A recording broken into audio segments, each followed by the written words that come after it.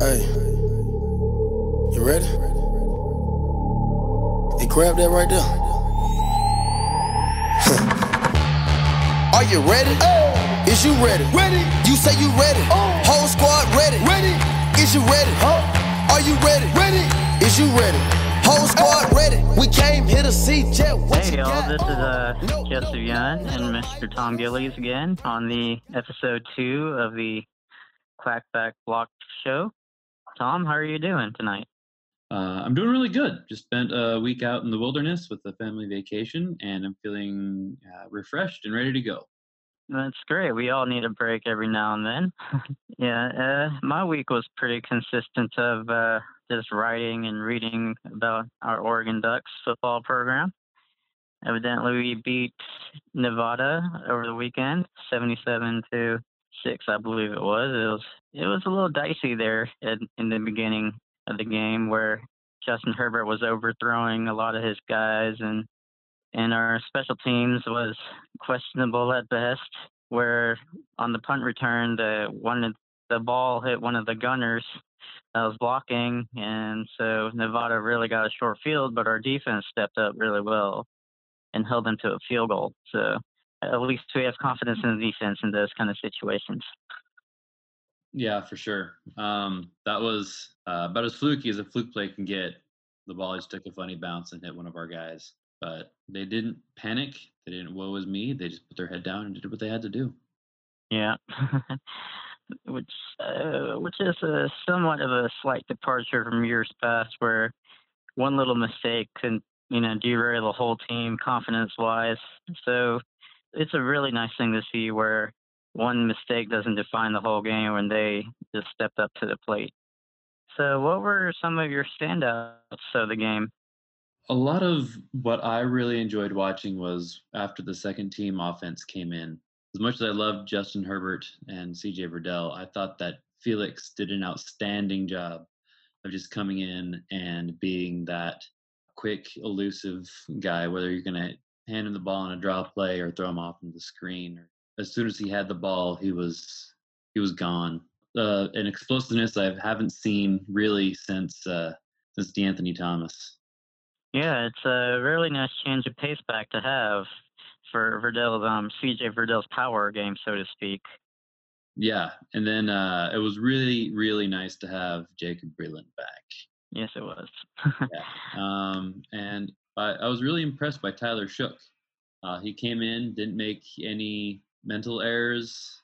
Accuracy could have been a little better, but he went 8 for 9 for almost 100 yards and 2 touchdowns. That's decent enough.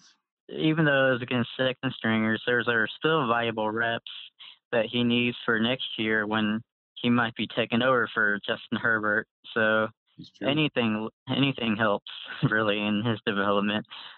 So I was impressed with him as well because last year all he did was turn around and hand off the ball like he was an Alabama quarterback way back in the day. I liked seeing Dawood Davis go out, and after going from defensive back to wide receiver for this game, and just have really soft hands and know how to run the routes really crisp. It's almost like he'd been playing the position all spring. Yeah, and one of the many touchdowns that the Ducks had, Dawood Davis, he blocked he blocked his man pretty well. So that's a good sign because if you don't block, you don't play as a receiver in Cristobal's system. So no block, yeah, no rock. Yeah. There was a great variety in our offense. 1 touchdown to 7 different players. I think that ties a U of O record. Yeah, it was amazing some of those play calls that Arroyo came out with. Considering the first game against Auburn, it was basically straight, pistol and shotgun, and there was no variation within the formations. And in this game, there was a lot of variations, like the men in motion and people going out on routes. It was amazing to see all that, given Arroyo's track record in the past. So I think it bodes well for the future. It was nice to see some of these names that we've heard about all spring and even during the recruiting cycle come out and get some good showing time to see what they could do. Sean Dollars coming out and getting some good reps. That was kind of fun to see. Brady Aiello, I heard about him transferring from the offensive line to tight end, and he had his first touchdown catch as a receiver, and everybody seemed to really get behind him and celebrate like they had just won the game. Yeah, fat guy touchdowns are always awesome. He looks it looks like he's slimmed down a little bit to fit the position. He had to slim down a little bit to fit the jersey. Yeah. Speaking of true freshmen, the true freshman linebacker slash edge rusher Masefuna, I think that's how you pronounce his name. He had a monster game with at least 2 sacks. Mace Funa, yeah, 2 Yeah, sacks, Mace. 3 tackles for loss. Watching the young guys up front between Funa and Holland and KT was just incredible. Kayvon Thibodeau, he didn't show up a lot on the stat sheet, but he was all over that backfield. They were fast, they were big. It was really fun to watch those big guys up front. Yeah, Thibodeau, he made the biggest impact on that punt block where he just ran into the punter and just knocked the ball loose. I really feel like that was where we just started playing with a little bit more confidence. After the slow start, we got up a little bit, but we felt like we were playing with a little hesitancy. And it wasn't until that play that it just kind of blew everything out of the water. It's just Herbert. It's I don't know what to say anymore about him. I think he is what he is at this point. It's just he needs to get mentally stronger, I believe. The way he started the game off was like, what are you doing? It's not like, you're playing Alabama or somebody big. Calm down a little bit and get in the game. But, it happened. It happened. I think that he might have been a little psyched out by the caliber of opponent. But he did end up winning the quarterback of the week last week in Division One. So apparently he impressed. Yeah, I think it was a Manning Award, I believe. I'm not sure. Yeah, the weekly Manning Award goes to the best quarterback. Yeah, evidently that's not Tua's award every week. So there are other quarterbacks, believe it or not. I think it's safe to say he knows what he's talking about. Yeah. My last note here is Diamador Lenore seemed to be everywhere. Yeah, he was.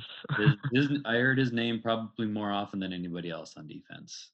And the more I watch him play, just the more fun I think he is. Watching him and Javon Holland is a treat. Mm-hmm. Yeah, I think Lenore has a pretty good shot at being drafted if he goes pro after this season. As Ducks fans, we don't want him in the league, but if he continues his play, I think he has a real good shot at being drafted. Yeah, I think the biggest play of the game was when that long touchdown to Jacob Breland that went for 60-plus yards. I think that was a backbreaker for Nevada because otherwise they were keeping themselves in the game for the most part. But after that, it was pretty much over. Nevada really sold out on the run in this game last week for some reason. I guess they didn't respect the passing game for Oregon, or they just completely respected the run game. They didn't line up against man-to-man. They just played a lot of zone, I believe. There was a lot of triple teams and double teams on one single receiver that left a lot of receivers open for Herbert to throw to. Well, I believe that's kind of their defense is the don't give up the run or the short pass. And if you're going to beat us, it'll be the low percentage long passes down the field. Yeah. It was fun to see Gabe Sewell come away with 5 tackles. He was much larger part of the defense than I thought he was going to. Yeah, I read that he was one of the worst linebackers on the team, but given the state of their defense, he might be their best. So we'll have to keep track of that going forward, I guess. So what do you think of that trick play Nevada tried to run that Chordite blew up? That was kind of a weird swing gate type of formation they tried to run. I was like, what are you guys doing? It's funny you call it a trick play. I just know it as a double reverse. I thought it was clever. It was creative. It was timely. If it would have worked, it would have really energized them and brought the momentum a little bit back into Nevada's favor. And I think that Dye did an amazing job of sniffing it out and going in for the attack. I really liked Arroyo's play calling in this game. It's a vast improvement. The route designs were very on point. It was really nice because normally he plays it straight. I was like, this is different. It was interesting to see the different sets and formations, and again, like there was a lot of names that I had recognized out on the field, but I'd never actually seen play. And so that was a lot of fun to see the different formations and them be a little bit more polished than they were last week. I think Arroyo lived up to his word. Over last week, he was like, "Oh, I should have been more aggressive and trusting in my receivers." Yeah, I think he lived up to that because they didn't lay off one bit until the end of the game. They ran the full offense through Tyler Shuck, which was a surprise because normally they just lay off after going up by so much. I guess they learned their lesson finally. Yeah, DJ Johnson was very effective in this game. Oh, the transfer from Miami. Yes. Yeah, 7 tackles and a sack. Yeah, nice to see him out there. I was really excited when I heard he was transferring to Oregon. He kind of got lost in the shuffle with the big recruiting class news that I'd kind of forgotten about him until I saw him this game. I said, "Oh yeah, I remember that guy." It was a really well-played game on Oregon's side. So we'll see about this coming week against Montana, but we'll go into further detail later on in the show. So did you manage to catch any of the other big conference games last weekend? The big one for me was the Cal-Washington game. I'll admit that I didn't watch it in its entirety. The 2.5-hour rain delay. Yeah, the tweets on the stadium, the power that got knocked out was amazing. I mean, the nature is really scary once you think about it. So after the 2.5-hour rain delay, it ended at about 4:30 a.m. Eastern time. You can't get really any more Pac-12 after dark than that. I figure they're going to move it to the 1 o'clock NFL kickoff times if it went any further. I mean, I was at the Cal Soon when it rained 10 inches during the game and turned Austin Stadium into a water feature. And just something about University of California that when they come to town, they bring a whole bunch of weather with them. Normally, that region of the country doesn't get like this kind of storms normally. It's just Cal must have the weather gods alongside with them. The one thing I noticed from that game, besides the really, really late or early end time, depending on your worldview, is that Washington struggled against a really good defense, and Jacob Eason didn't live up to the hype, I guess, because Cal frustrated him a lot. He didn't look very good at all. Yeah. He looked confused and scared at times. Did not look like the Jacob Eason I remember watching at Georgia. And Cal isn't the greatest defense, but they have a semi-decent defense for the conference, so they didn't do too much like offbeat or anything. They just played him straight, and he got shook for some reason or another. I think his stat line was 18 of 30 for 162 and 1 interception. He had a pretty good first half, but it wasn't until they punted at the middle of the fourth quarter that I thought they've just given up in this game. It was late. They already had given everything they had and just couldn't give anymore. The clock management by Chris Peterson at the end was really, really brutal. I was like, what are you doing? Calling timeouts and wasting clock like that when you need all that time to come back. And I don't think he's the coach that everyone hypes him up to be. Also, the Oregon State and Hawaii game came on around the same time, but it ended way earlier. But they had some points, but they didn't finish for some reason, and Hawaii came back on them in the second half. I was like, okay, Oregon State, what are you guys doing? Are you guys just, happy to be here, or are you just done, or what's going on? And I don't know, Hawaii may be the 13th member of the Pac-12 pretty soon if we're not careful. I mean, they're definitely gearing up for it. They've played 3 of them this year. I actually really liked what I saw from the Beavers. I thought that they looked better this week than they did last week. Like, that's not saying much, but it's saying something. They were in it up until the fourth quarter. Yeah, apparently their offense stopped working. Yeah, I was watching that in the Washington game. The Oregon State game was on Facebook, so that was weird. So looking for it, I was like, where is it? and then I realized it was on Facebook. So that's a little different media platform. I mean, knowing the Pac-12 as much as we do, that's probably another media platform that they'll probably invest in a couple of years, full force. Hawaii struck a deal with Facebook for this year, I believe. I don't know if they did in the past, but this year I noticed that they were on Facebook the whole year. Oh wow. Yeah. I don't know if they're being gimmicky or if they're ahead of their game. We'll see. Yeah. So we'll just move on to the next Pac-12 game. Stanford versus USC was pretty decent until USC ran away with it, which I think it was the theme of this conference this past weekend.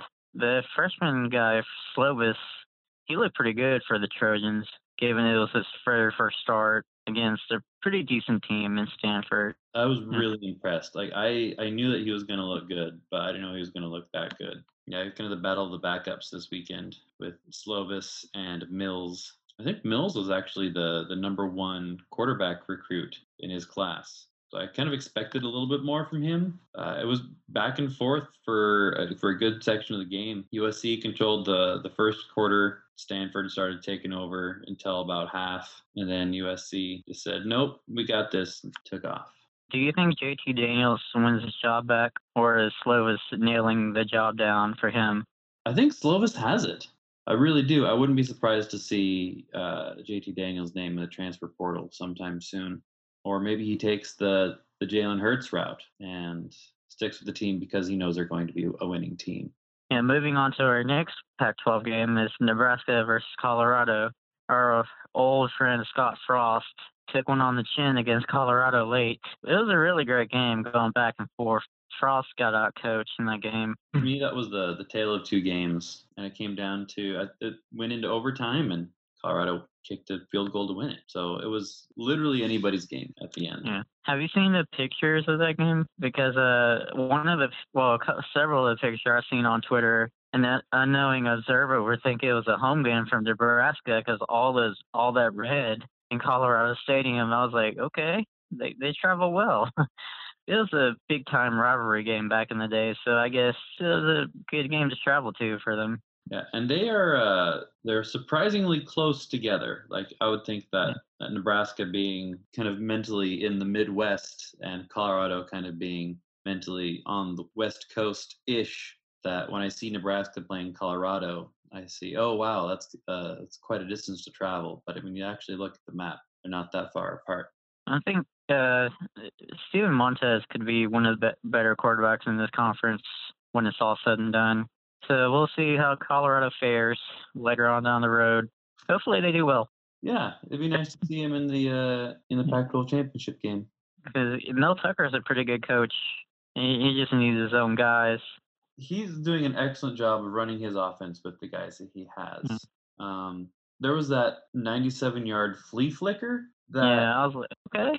Yeah, I said, why would anybody run this? The running back pitched the ball back to the quarterback standing in the end zone. Why did that work?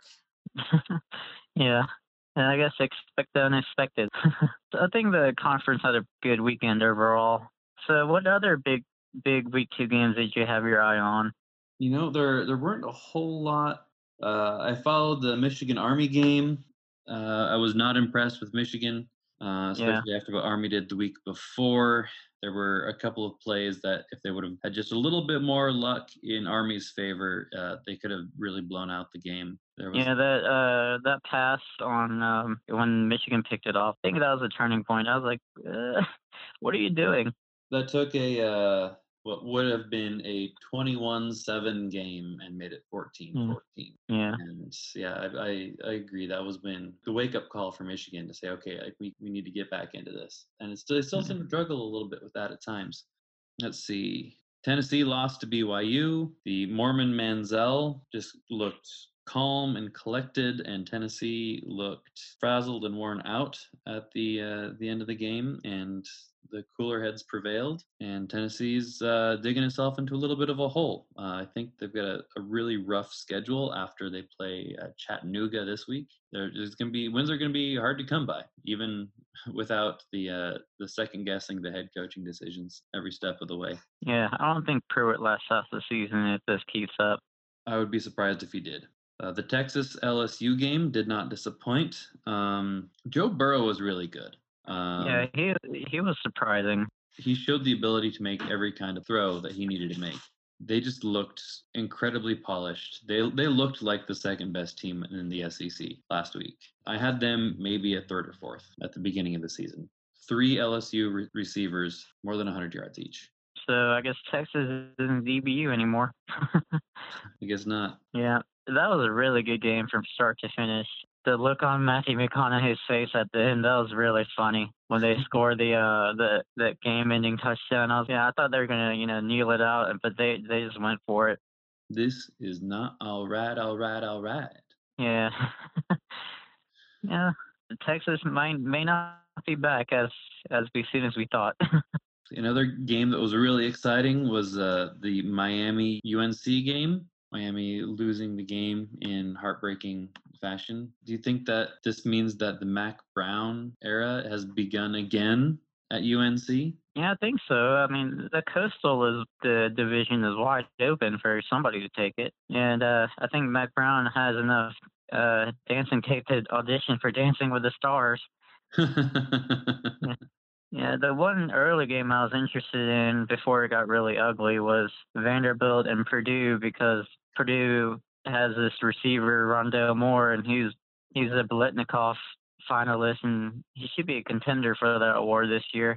And Purdue is really, really well coached. He had 220 receiving yards and was just all over the place. He was pass blocking, he was run blocking. It was great watching him. Yeah, it's too bad he has one more year left. Otherwise, he'd be highly drafted in 2020. We'll be right back after a brief word from our sponsors on the SB Nation Podcast Network.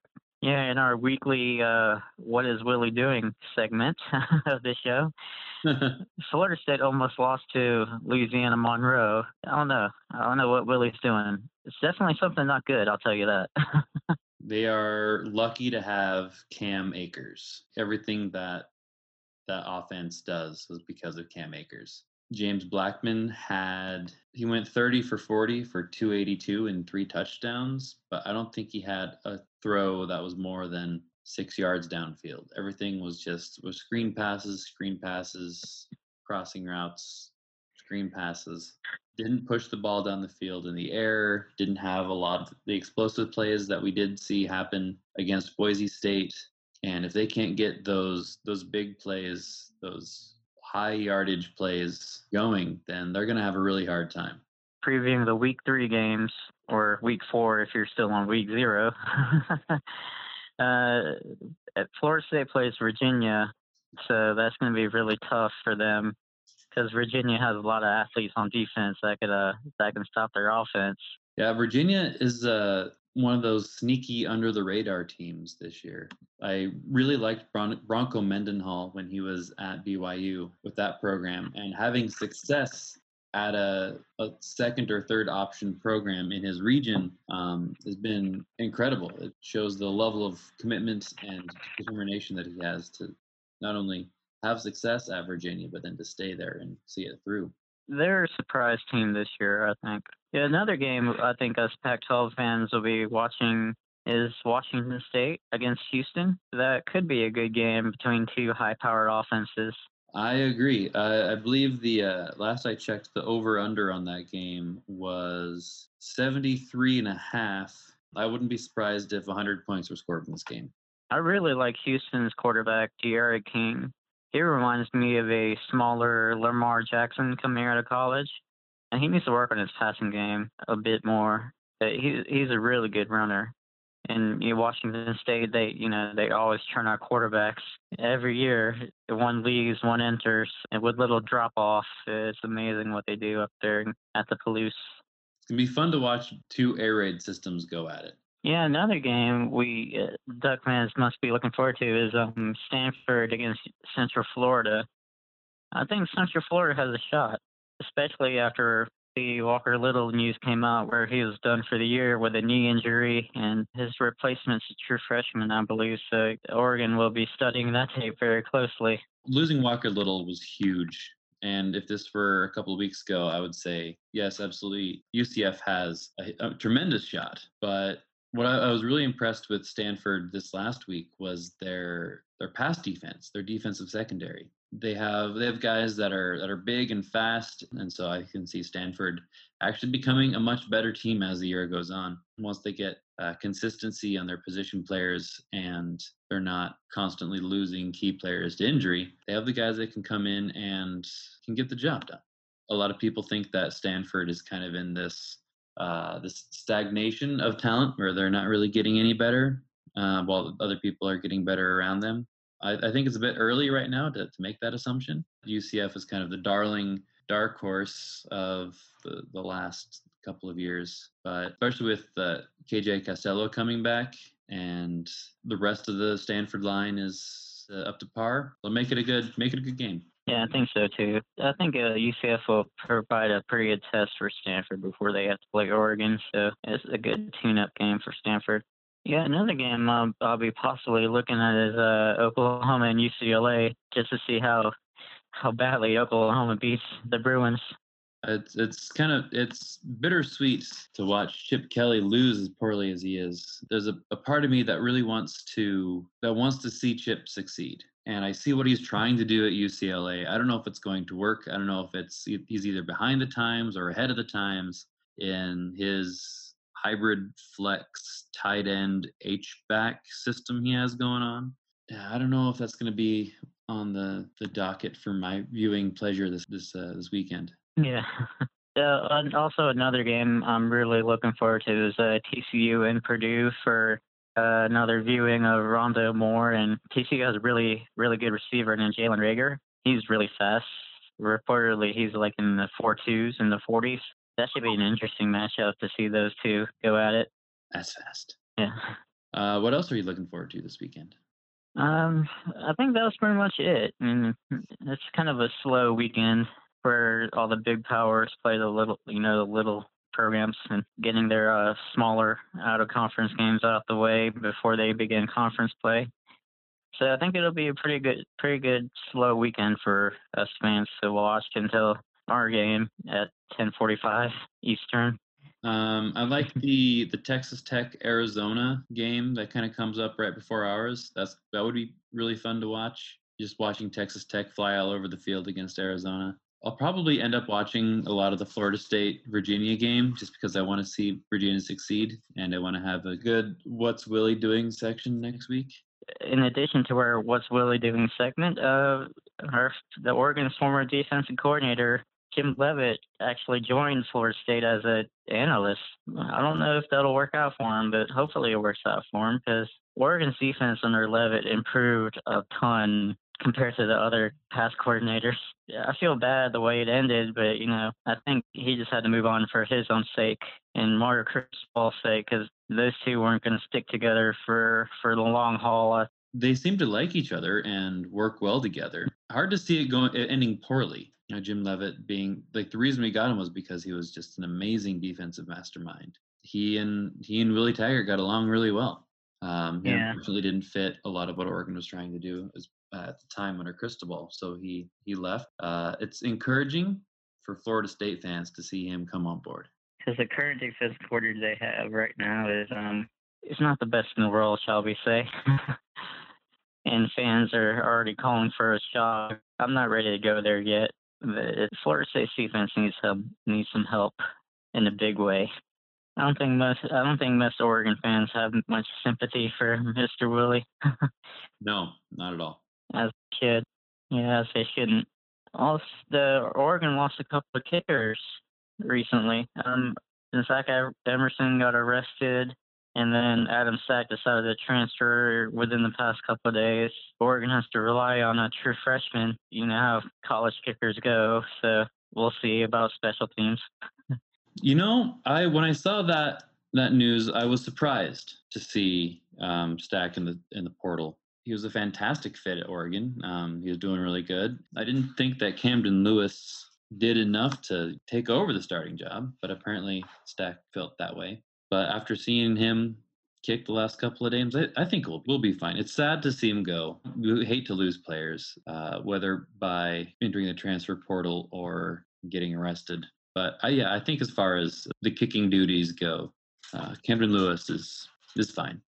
So what were your thoughts on the Montana game coming up Saturday evening? It's going to be interesting to see how long all of our starters are in the game. I mean, I don't want a victory here, a foregone conclusion, but I think that Nevada was a better team than Montana, and we ran up and down the field at Nevada.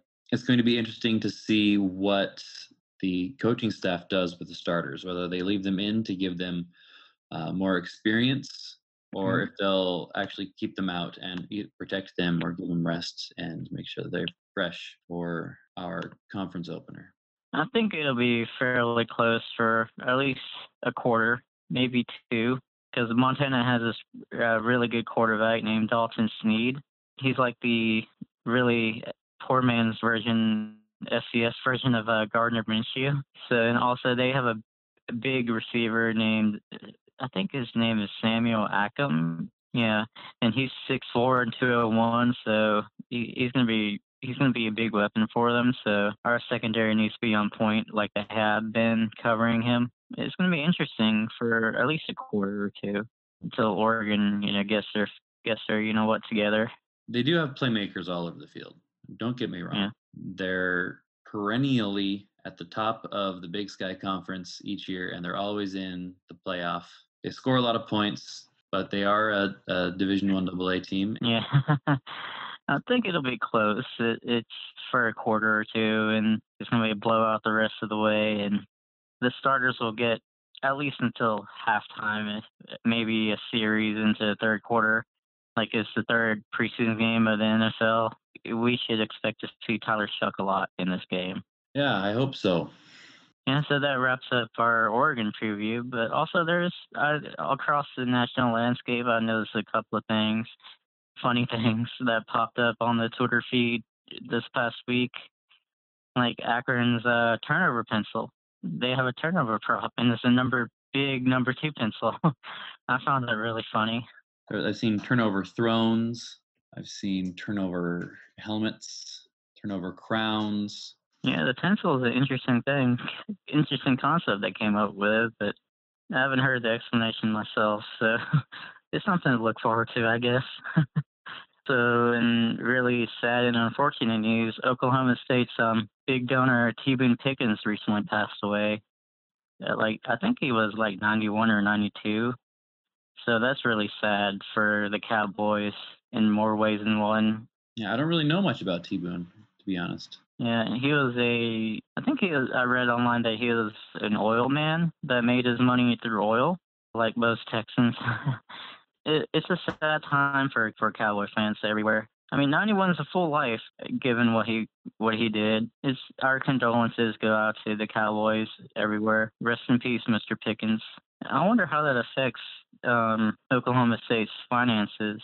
If there's like a will that donates his money to the school, or that's for later on, I guess. Just a mourning period. So we'll see down the road. I'm certain that doesn't have an immediate effect, but I'm sure that we'll hear something about it coming up. Yeah, it puts into perspective what Uncle Phil does for our school. Yeah. So do you have any closing thoughts for our show? Well, to kind of cross over the plane a little bit, Eugene being track town, I feel like it's relative news when big track news happens.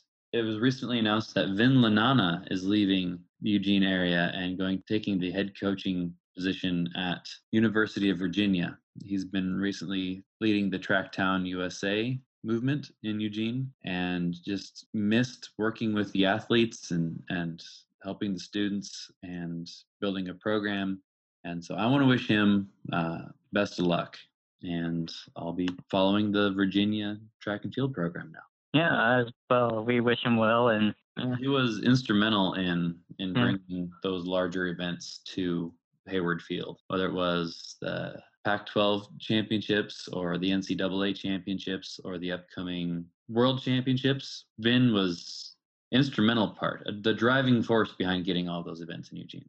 Yeah, I guess the coaching bug still bites every now and then. Good luck, Mr. Vin, and we wish him well. Yeah, my closing thoughts are that I pray that the Ducks come out healthy in this game so we can face Stanford with a full squad. Yeah, I believe that wraps up the second episode of the Clackback Block Show. I'd like to thank everyone for listening and putting up with us, and we hope you guys listen and rate us on the various podcast websites, and please give us a 5-star review because we really need it. Thank you, everyone, and go Ducks. Go Ducks.